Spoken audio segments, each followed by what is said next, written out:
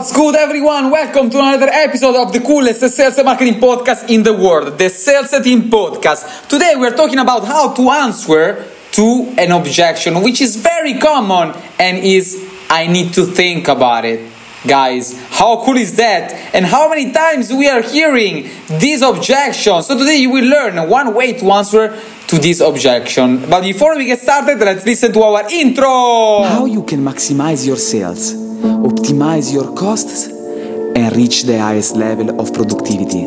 I called it Sales Setting. My name is Alessandro Bertis and welcome to my podcast.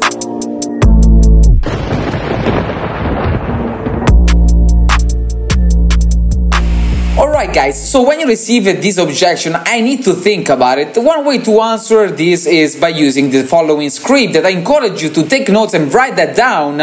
Practice this over and over in front of your mirror, in front of your camera, until it sounds natural, alright? And when you do that, make sure you look at your prospect eyes and you lower your tone of voice like so.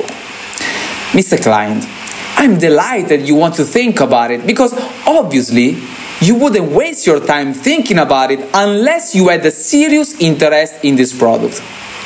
Would you agree with me, Mr. Client, that the length of time you think about it really has no impact on the accuracy of your decision, but rather the information that you have at your disposal really is the most important thing?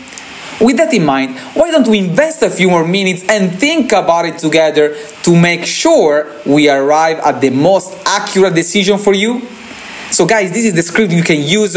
You can remove some part, you can add some other depending on your industry, but I encourage you to use that one. Practice this over and over, make sure it sounds natural, and then use it in the next sales call. Alright guys, for today is everything. Thank you very much for your attention. I will talk to you in the next one.